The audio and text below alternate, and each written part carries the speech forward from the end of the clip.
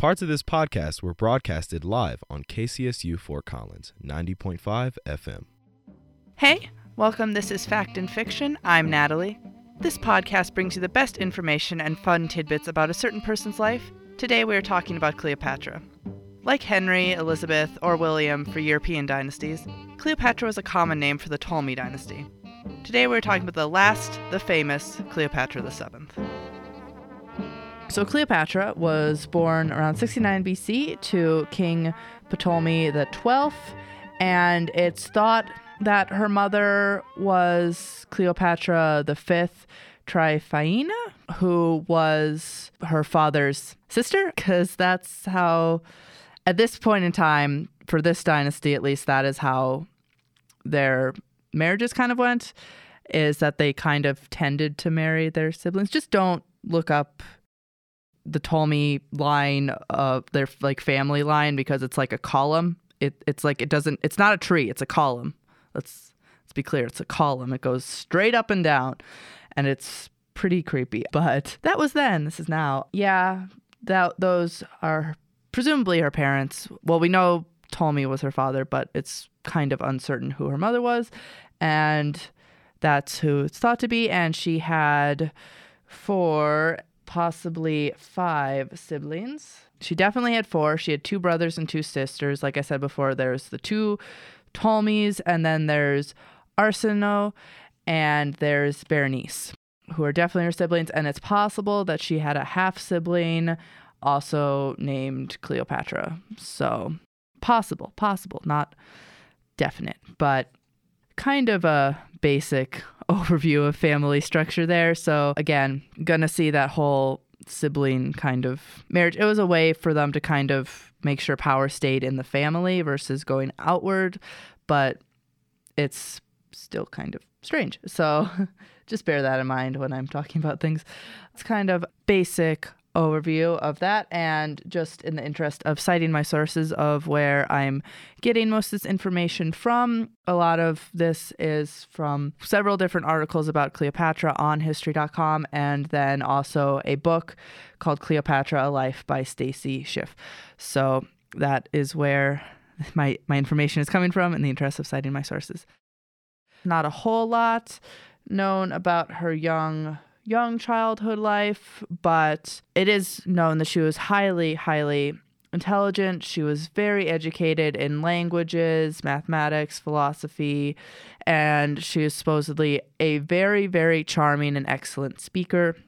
In fact, that is thought sometimes to be one of her main best assets, because everyone always thinks of her as being beautiful and all that stuff, but it's also suggested that maybe, she was more average looking, and it's just because she was so charming that she was able to win people over that way. And when you win people over like that, tends to be kind of a reflection on you, and then you become thought more attractive because of it. So that charm and intelligence and the way she's able to speak, and that is one of the things that is thought to have really contributed to this image of her as being so very attractive.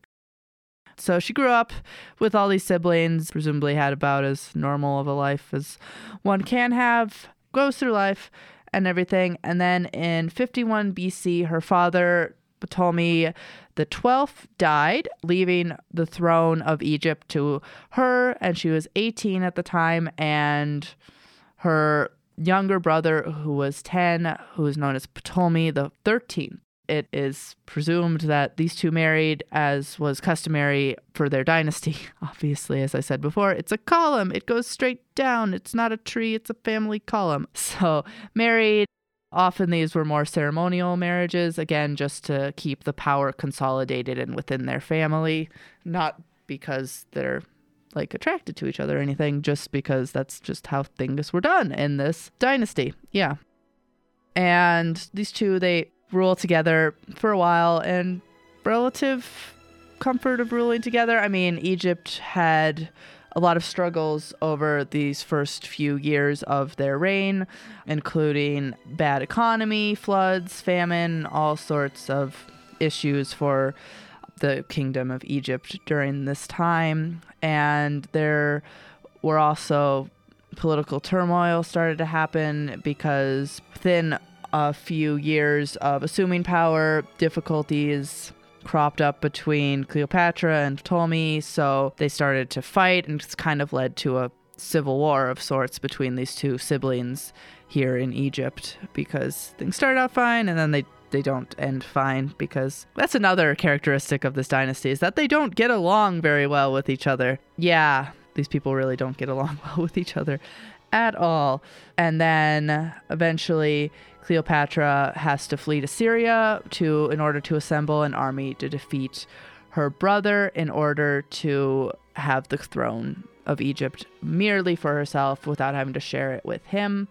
So she had fled to Syria to assemble an army, and around this time she also went to visit Rome and met with Caesar, which is the very famous story of her being wrapped up in that rug, which may or may not have happened as we tend to think of it. Some say it was a linen sack, but either way, in some form or another of a linen thing, sack or carpet or whatever it was, Cleopatra is smuggled into Caesar's quarters in order to be able to meet with him, because Caesar also had problems with Ptolemy during this time. Julius Caesar, FYI. I know there have been several different Caesars throughout history, but it is Julius Caesar.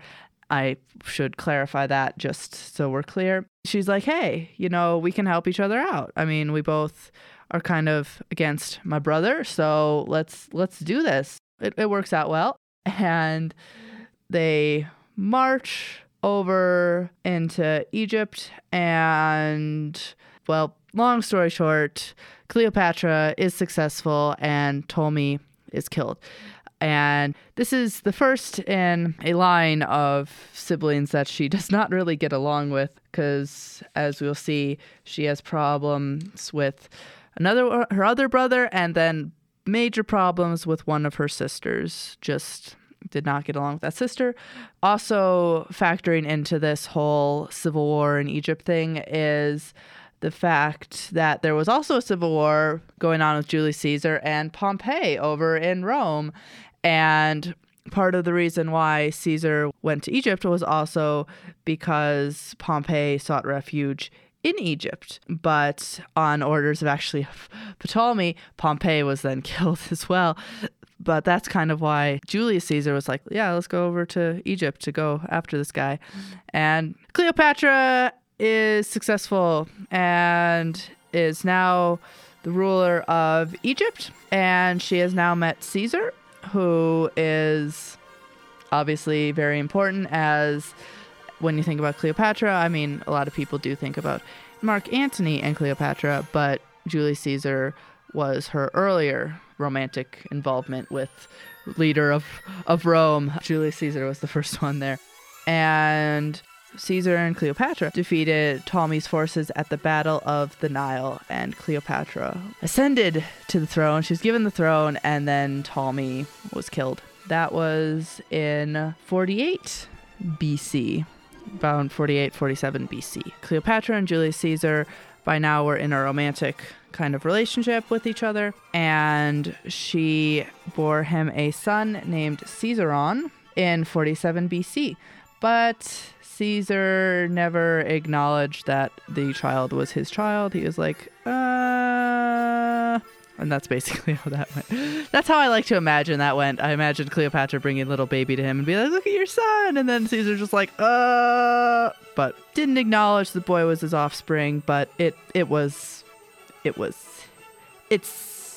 a debate about whether or not he was the father, but he was probably the father of the child in any case. And then again, because the Egyptian royal family, as I mentioned earlier, had this habit of marrying their siblings in order to secure power for the throne, even though it never actually seems to work out very well, because as much as this marrying the siblings thing is a thing they do, killing the same siblings is also a thing that happens a lot. So maybe not the best of ideas. But Cleopatra, after this whole war is over and the first of her brothers named Ptolemy are dead, she marries the other younger brother, also named Ptolemy, who was Ptolemy the 14th.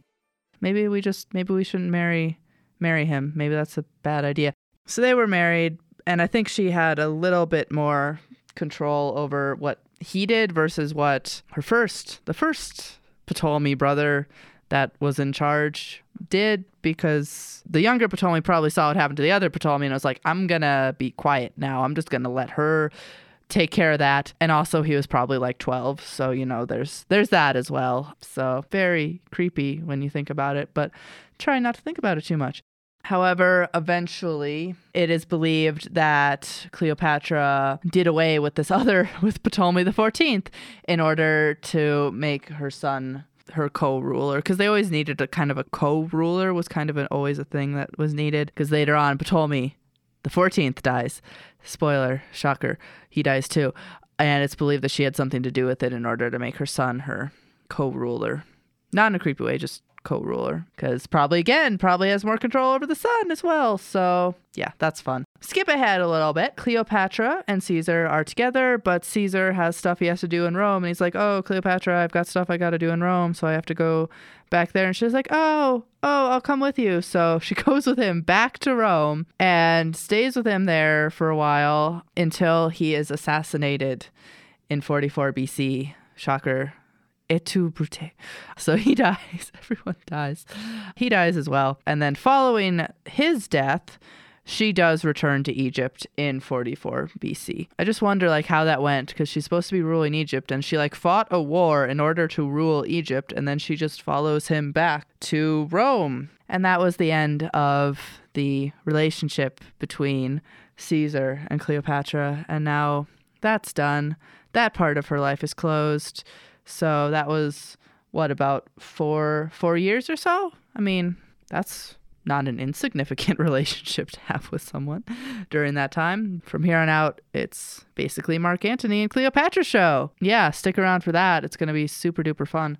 I'm really excited. That sounded sarcastic. I didn't mean it to sound that sarcastic. I'm really excited about this. No more Julius Caesar. He got stabbed quite a lot by other people. Yeah. And now we're moving on to Mark Antony, who is arguably the more famous, the more well-known as being with Cleopatra than Julius Caesar is, because I'd say Julius Caesar, is Julius Caesar more famous? I'd say Julius Caesar is more famous overall, but in terms of in relation to Cleopatra, I'd say Mark Antony is the more famous, because of the play by Shakespeare.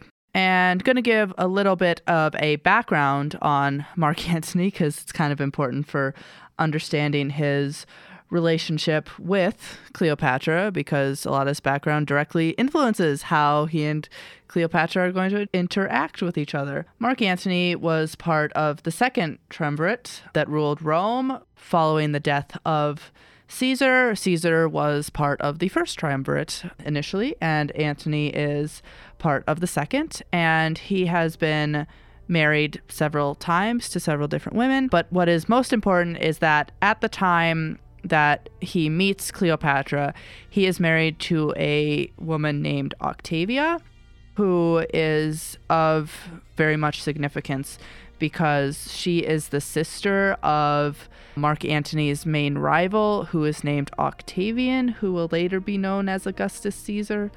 Trying not to be too confusing with that, but basically what you need to know is that Mark Antony and Octavian / Augustus Caesar are in this rivalry. They're both part of the second triumvirate, but they're they don't get along very well. Initially, they're trying to get along better, so Mark Antony marries his sister named Octavia, and then that doesn't go well after meeting Cleopatra. None of this goes well after that. So just to bear that in mind, that's what's going on over there. That's what's going on with Mark Antony, is that he is married to Octavia at the time he meets Cleopatra. In 41 BC, 3 years after Caesar's death, Mark Antony sends for Cleopatra to have her answer some questions about Caesar, basically. Answer some questions about the nature of their relationship and all that. And Cleopatra's like, okay, but I'm gonna make sure I'm really dramatic while entering to make the best impression possible. So this is also kind of a famous entrance, though less famous than the carpet thing, I think. I don't know what level fame these things are. I think this is pretty cool, pretty cool of an entrance, I'll say that much. So basically what she does is she is going to Rome for this, and she's going to Tarsus for this. And it said that she arrived on this golden barge with purple sails and oars of silver and all these like servant boys like fanning her, and she just looks beautiful and like smells amazing, and she's amazing, and she was trying to look like the goddess Aphrodite basically when she was doing this. So she's like making this big entrance. Also a famous entrance that is depicted in the Shakespeare play Antony and Cleopatra. Changed a little bit, but overall that's the myth about how she kind of arrived there. Grand entrance, and Antony supposedly looked at her and was like, oh, she's so pretty, she's amazing, and then they fell in love while he was still married to Octavia. Remember that. I say remember that because it's very important to partially why Octavian doesn't like him so much, because he kind of ditched his sister. So you can that's understandable why you wouldn't like that. Antony and Cleopatra get along very well with each other, and they begin a relationship. And eventually this relationship results in 3 children, including twins named Alexander, Helios, and Cleopatra Selene. So named after the sun and the moon, god and goddess there. So that's kind of the beginning of this whole Mark Antony and Cleopatra thing. Sees her on this barge and is like, oh my god, she's so beautiful. I love her already. That's supposedly how it happened. Antony, as I mentioned before, he and Octavian were in this battle for control over Rome. A battle that's not exactly helped by the fact that, Mark Antony was married to Octavian's sister, Octavia, and then he meets and falls in love with Cleopatra, and then he's like running off with Cleopatra. So that can't have helped anything. They were both in the second triumvirate, but that didn't really... These triumvirates never seem to work out very well. And Antony, who was mainly in control of Rome's eastern area and didn't enjoy the triumvirate. And Cleopatra, so he loved Cleopatra. I'm assuming he loved Cleopatra. They seem to have loved each other. But Cleopatra also provided a way for financial and military support in his bid to control the entirety of the Roman Empire, not just his third of the Roman Empire that he has right now. So it is kind of beneficial to him to be with her, but I like to think that he loved her. I like to believe that. So she was a nice way to gain additional financial and military support for this conquest of the entire empire. And Cleopatra had her own motivations in addition to this, because she wanted the return of the eastern part of Egypt's empire, which presumably were now under Roman control. So, this is just a mutually beneficial relationship for everyone, which, is probably a fairly decent thing to have a mutually beneficial relationship in that way. They're kind of like teamed up together against Octavian because neither one of them seemed to like Octavian. In the year 34 BC, Antony and Cleopatra go back to Alexandria, which is, I believe it was the capital of Egypt at this time. So they go back to Alexandria because that's where the royal palace is. And they come in like all this pomp and circumstance and just being like, oh, look at us. And crowds swarmed to catch a glimpse of them as they were seated on golden thrones on silver platforms elevated above the crowd. They really liked these trying to capture the Roman, Greek, godly images such as Aphrodite, Dionysus. They really like to embody that. Very, very literally, they wanted to embody that. You can very clearly tell that that's what they're doing here. And beside them sat their children, which is really, really sweet. Did the children have golden thrones? I feel obliged to ask whether or not the children got their own thrones or not. Something to see about.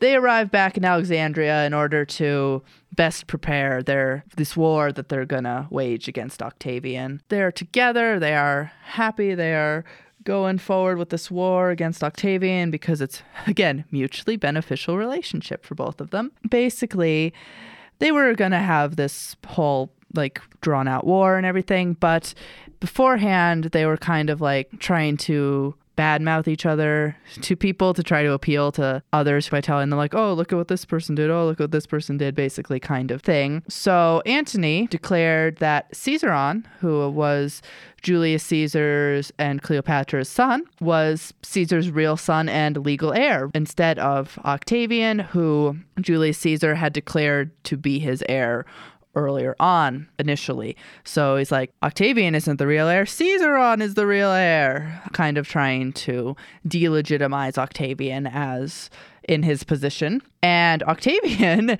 for his part, said that he had seen Antony's will and told the Roman people that Antony was going to turn over Roman possessions to Cleopatra and then was going to make Alexandria the Roman capital rather than Rome itself, just kind of like trying to make the other person look really bad.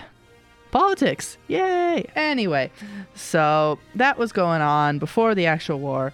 And then in the year 31 BC, Antony and Cleopatra, their armies joined forces to attempt to defeat Octavian's forces in a sea battle at Actium, which is on the west coast of Greece, if you don't know where that is. However, this was an immense defeat for Antony and Cleopatra and their armies, like bad, like spent a lot of money on this, just an embarrassing defeat, just really, really bad defeat. And then Antony and Cleopatra had to flee back to Egypt after this battle was over. Absolutely just crush. But Antony returned to the battlefield quite soon, and then he was told, this was a false thing he was told, but he was told that Cleopatra was dead. And then he was just distraught upon hearing this. He was like, oh my God, no! He was just so very upset. And then he died. He stabbed himself.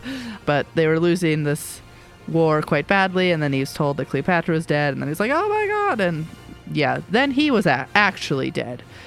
And then Cleopatra also ended her life around this time, not too much later, and the famous story of being bitten by a snake to die, which seems like an odd way to choose to do that, but anyway. So also the famous story of her death, because I swear everything this woman does is a famous story now. There's some sort of fascination there with her. Following Cleopatra's death in 30 BC, the Ptolemy line came to an end, since her and Antony's children were captured and brought to Rome. Egypt then became a province of the Roman Empire. There you have it, a general overview of Cleopatra's life, and fun facts you might not have known about her. Thank you for listening. I'm Natalie, and this has been Fact and Fiction. Don't forget to hit subscribe to hear future episodes and learn more about interesting people in history. This podcast is also available to be listened to on kcsufm.com.